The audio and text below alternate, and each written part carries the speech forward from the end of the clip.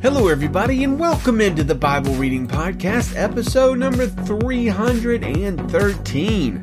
Today's big Bible question: what is a good word for those discouraged and or excited by the election? Also, we're going to talk about what is the hardest dad job. Well, happy Wednesday, friends. As I say that, I sort of realize that for many of our American listeners, you might not be too happy right now, no matter what side of the political divide you are on. Because as I speak and record this, the presidential election has pulled to 2020, and we've no idea who the winner will be, and it may well be a week or more before we really do get an idea. So what are we going to do? What's going to happen? Well, let me hit you with a few reminders that are very important and hopefully will encourage and exhort you, no matter what side of the political fence you are on, even if you're in another country. I think this will be useful for you. So 5 reminders when things don't go our way politically or when things go greatly our way politically. Number 1, if you are a Christian, you are an alien and stranger in your country, whatever country that is. This means that politics, while quite important in some ways, aren't ultimately important for us. They aren't ultimate things. As we hear in 1 Peter 2:11, "Dear friends, I urge you as foreigners and exiles to abstain from sinful desires which wage war against your soul." So what are we? Well, we're foreigners in whatever country we live in. Not only that, number 2, not only are we strangers and aliens or foreigners and exiles, but first and foremost, before whatever country you and I are citizens of, we are citizens of heaven, says Philippians 3:20. Our citizenship is in heaven, and we eagerly await a Savior from there, the Lord Jesus Christ. And that means that our ultimate victory is not winning an election, but in our soon-coming Savior, Jesus, as we talked about yesterday. Number 3, as important as who the next president is, and it's important, much more important is who the current King of Kings and Lord of Lords is. As we learn in Revelation 17:14, we're told that they will wage war against the Lamb, Jesus, but the Lamb will triumph over them because he is Lord of Lords and King of Kings, and with him will be his called, chosen, and faithful followers. So we know who's on the throne now. King of Kings, Lord of Lords, the sacrificed and risen Lamb, Jesus Christ. That's the important thing. Number 4, you know this already, but as a reminder, our ultimate source of hope is not a president, though, again, I concede elections are important. Our ultimate source of hope is not human, though. It's God. So no matter what happens with the person you are supporting in this election or with the person you are opposed to in this election, because that seems like that's more what's going on, don't rejoice too much if your candidate wins or your enemy loses, because the direction of your life doesn't depend on his winning, and don't mourn too much if your candidate loses or your enemy wins for the same reason. We hear in 2 Corinthians 1:9 and 10, Paul says, "We felt we had received the sentence of death, but this happened that we might not rely on ourselves, but on God, who raises the dead. He has delivered us from such a deadly peril, and he will deliver us again. On him we have set our hope that he will continue to deliver us." So is your hope in a particular presidential candidate or a particular presidential party? It shouldn't be. On God we have set our hope that he will continue to deliver us. Finally, number 5, remember that whoever sits in the Oval Office or on the throne of whatever country is not ultimately in control. God is. Proverbs 21:1 says, "In the Lord's hand, the king's heart is a stream of water that he channels toward all who please him." And yes, I believe that applies just as much to kings as it does to presidents. And what Proverbs 21:1 tells us is that God is the one that controls the king's heart and turns it this way and that. So, our Bible readings for today include 2 Kings 17, Psalm 129 through 131, Hosea chapter 10, and Titus 3. In a moment, we're going to continue with our reading and big Bible question, but first I do have a question for you. What is the hardest maintenance job in your home? I call these dad jobs because as hardworking as my wife is, there are some jobs that fall to me to do as the dad. Plunging toilets, moving large things, doing the dishes, yes, that is my job around the house, and checking on things that go bump in the night. Werewolves, vampires, creaking doors, etc. About once or twice a year, though, our disposal gets clogged in the kitchen, and the sink fills with nasty water from the bowels of Hades, and it's my job to unclog it.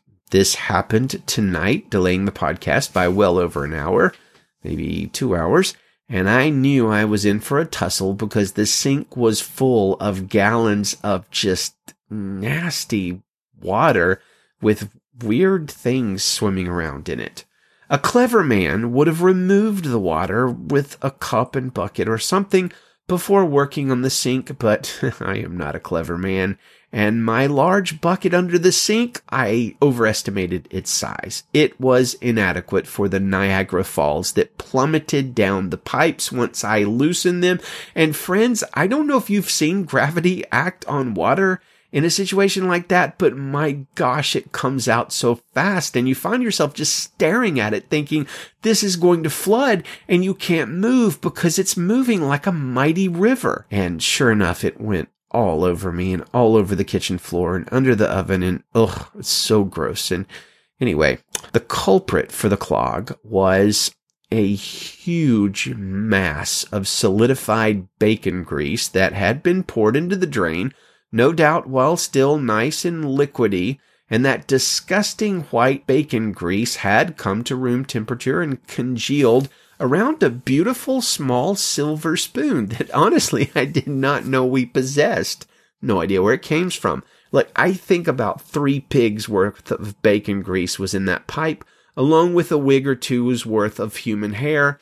But it all came out with a spoon, and now I probably have leprosy and 4 other diseases, and I'm sure I'm going to have nightmares for the next few nights about cleaning out that disgusting mass of whatever it was. Well, what is your hardest dad job or mom job around the house? I'd love to hear from you. Leave a comment at BibleReadingPodcast.com, or tweet me or Facebook me, or stop me on the street and say, hey, my hardest dad job is so-and-so. By the way, I'm afraid I don't have a spiritual application for that story. Honestly, I'm just venting since nobody is awake right now to hear my lamentations over how hard the sink job was.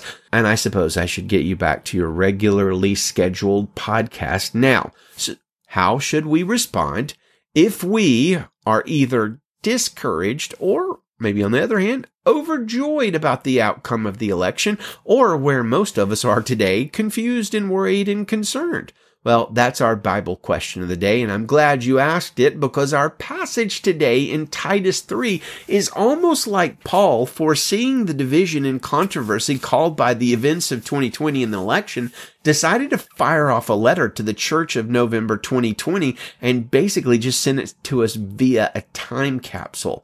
So, in fact, tonight, for our family Bible time, I read that passage and one of the kids was like, Dad, I know you picked that passage out to challenge me because of this political thing I'd said earlier or some such thing like that. And the fact of the matter is I hadn't done that. It just was so appropriate to the moment. It sounded like I was targeting, but I wasn't. That was our regularly scheduled chapter for the night. We read Titus 2 yesterday.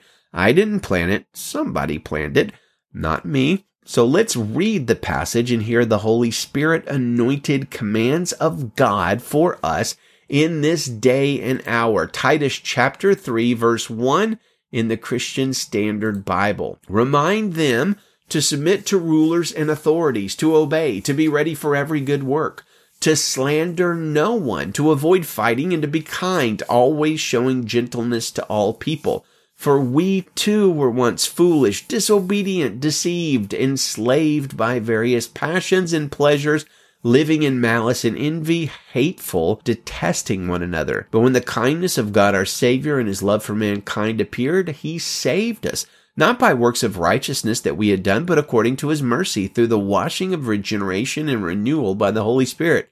He poured out his Spirit on us abundantly through Jesus Christ our Savior, so that, having been justified by his grace, we may become heirs with the hope of eternal life. This saying is trustworthy. I want you to insist on these things so that those who have believed God might be careful to devote themselves to good works. These are good and profitable for everyone, but avoid foolish debates, genealogies, quarrels, and disputes about the law, because they're unprofitable and worthless.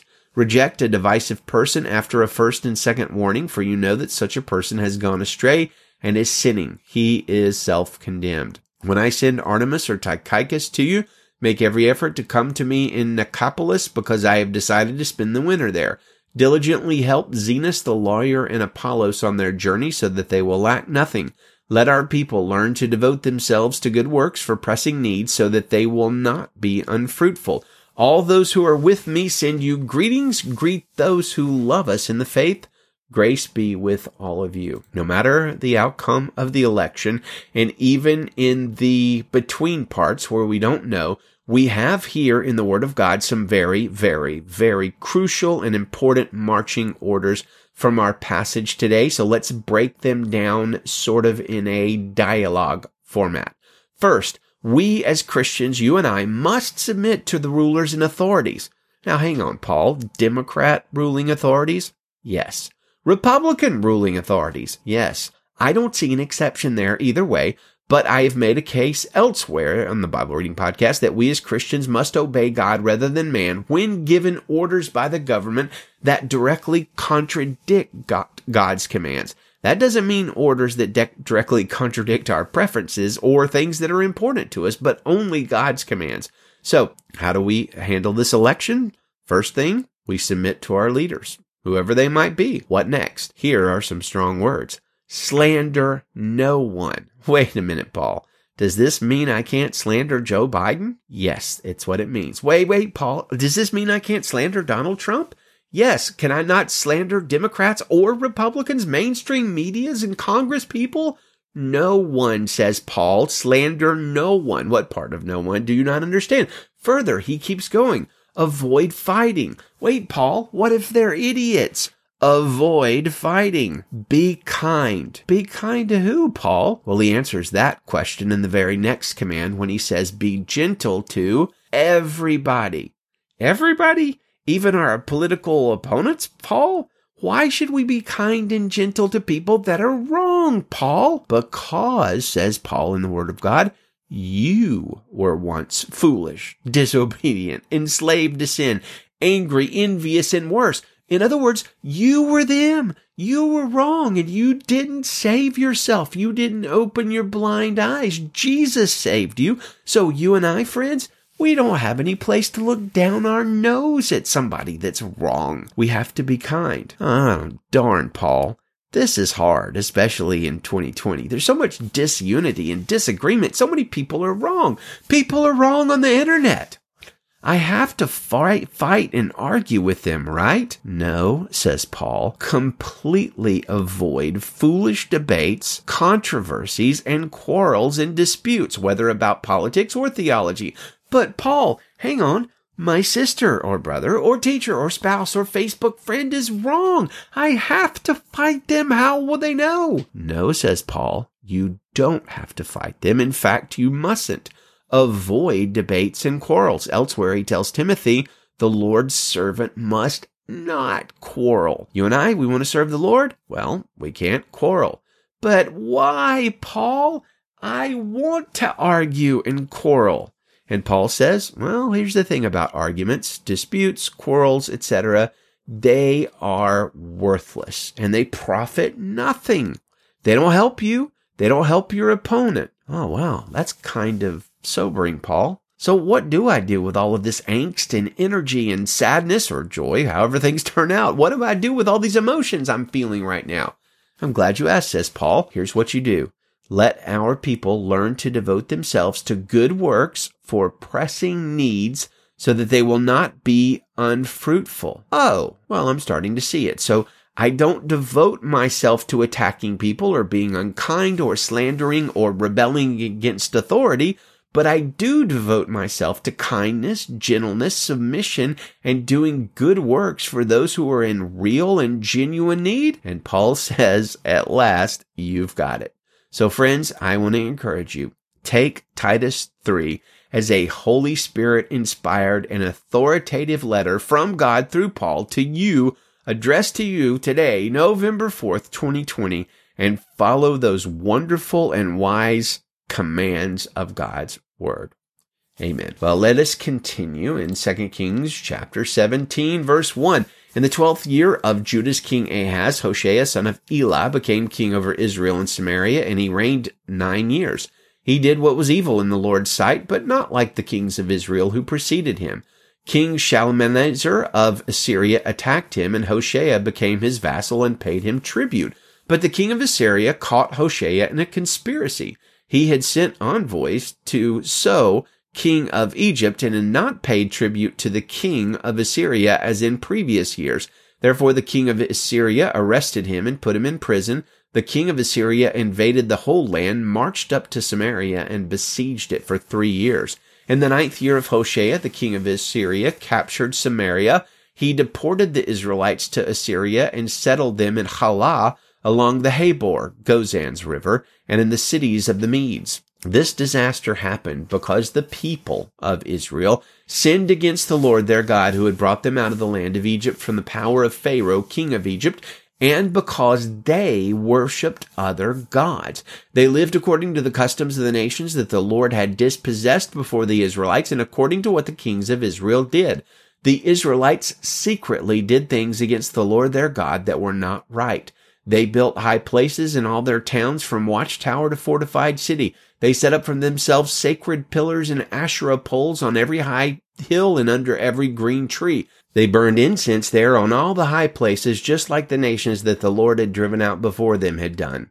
They did evil things, angering the Lord. They served idols, although the Lord had told them, "You must not do this." Still, the Lord warned Israel and Judah through every prophet and every seer, saying, "Turn from your evil ways and keep my commands and statutes according to the whole law I commanded your ancestors and sent to you through my servants the prophets." But they would not listen. Instead, they became obstinate like their ancestors who did not believe the Lord their God. They rejected his statutes and his covenants he had made with their ancestors and the warnings he had given them. They followed worthless idols and became worthless themselves, following the surrounding nations the Lord had commanded them not to imitate. They abandoned all the commands of the Lord their God. They made cast images for themselves, 2 calves and an Asherah pole. They bowed in worship to all the stars in the sky and served Baal. They sacrificed their sons and daughters in the fire and practiced divination and interpreted omens. They devoted themselves to do what was evil in the Lord's sight and angered him. Therefore the Lord was very angry with Israel, and he removed them from his presence. Only the tribe of Judah remained. Even Judah did not keep the commands of the Lord their God, but lived according to the customs Israel had practiced. So the Lord rejected all the descendants of Israel, punished them, and handed them over to plunderers until he had banished them from his presence. When the Lord tore Israel from the house of David, Israel made Jeroboam son of Nebat king. Then Jeroboam led Israel away from following the Lord and caused them to commit grave sin. The Israelites persisted in all the sins that Jeroboam committed and did not turn away from them. Finally, the Lord removed Israel from his presence, just as he had declared through all his servants the prophets. So Israel has been exiled to Assyria from their homeland to this very day. Then the king of Assyria brought people from Babylon, Cutha, Ava, Hamath, and Sepharvaim, and settled them in the place of the Israelites in the cities of Samaria.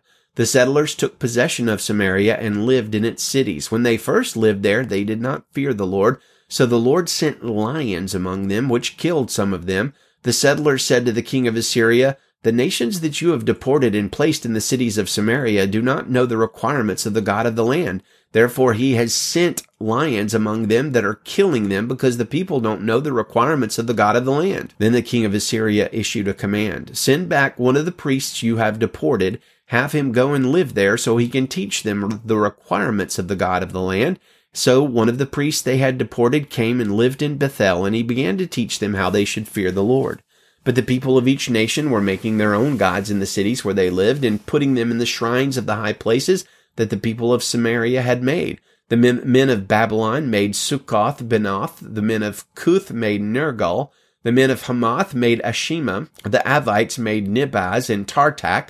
And the Sepharvites burned their children in the fire to Adrimelech and Ahimelech, the gods of the Sepharvaim. They feared the Lord, but they also made from their ranks priests for the high places who were working for them at the shrines of the high places. They feared the Lord, but they also worshipped their own gods according to the practice of the nations from which they had been deported. They are still observing the former practices to this day. None of them fear the Lord or observe the statutes and ordinances, the law and commandments that God had commanded the descendants of Jacob, whom he had given the name Israel.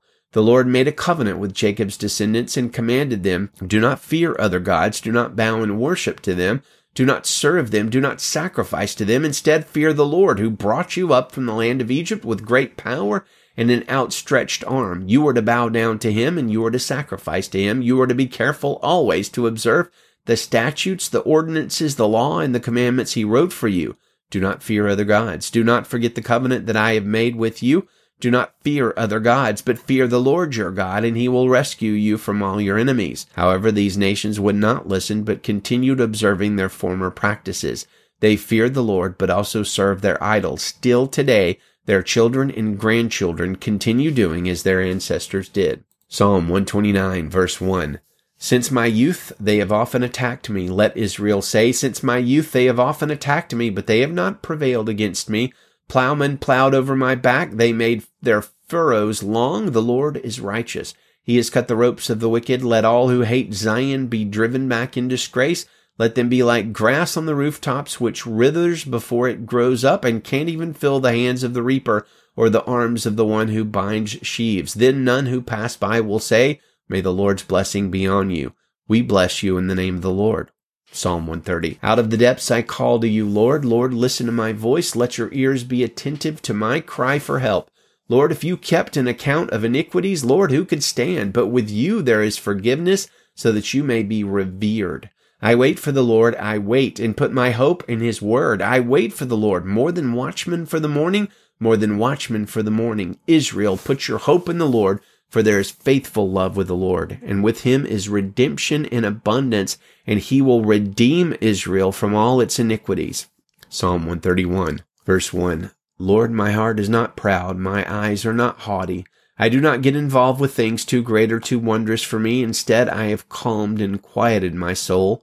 Like a weaned child with its mother, my soul is like a weaned child. Israel, put your hope in the Lord, both now and forever.